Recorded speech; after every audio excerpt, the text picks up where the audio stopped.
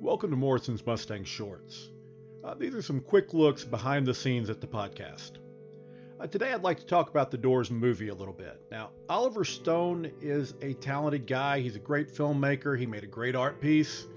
But it just can't be allowed to stand as the canon record for what happened in the Doors history.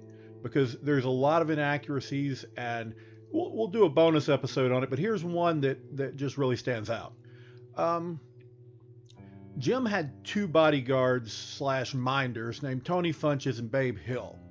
Now their job was to get Jim to the venue in at least a semi-functional state.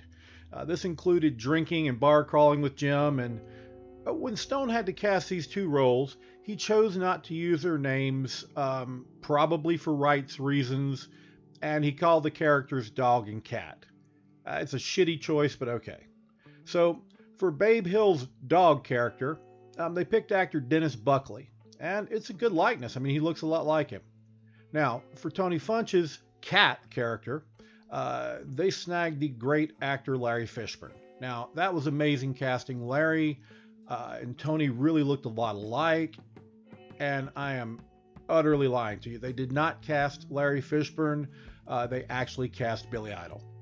Now, I'm an 80s kid, and Billy Idol is cool as hell, but he is not a very tall black man.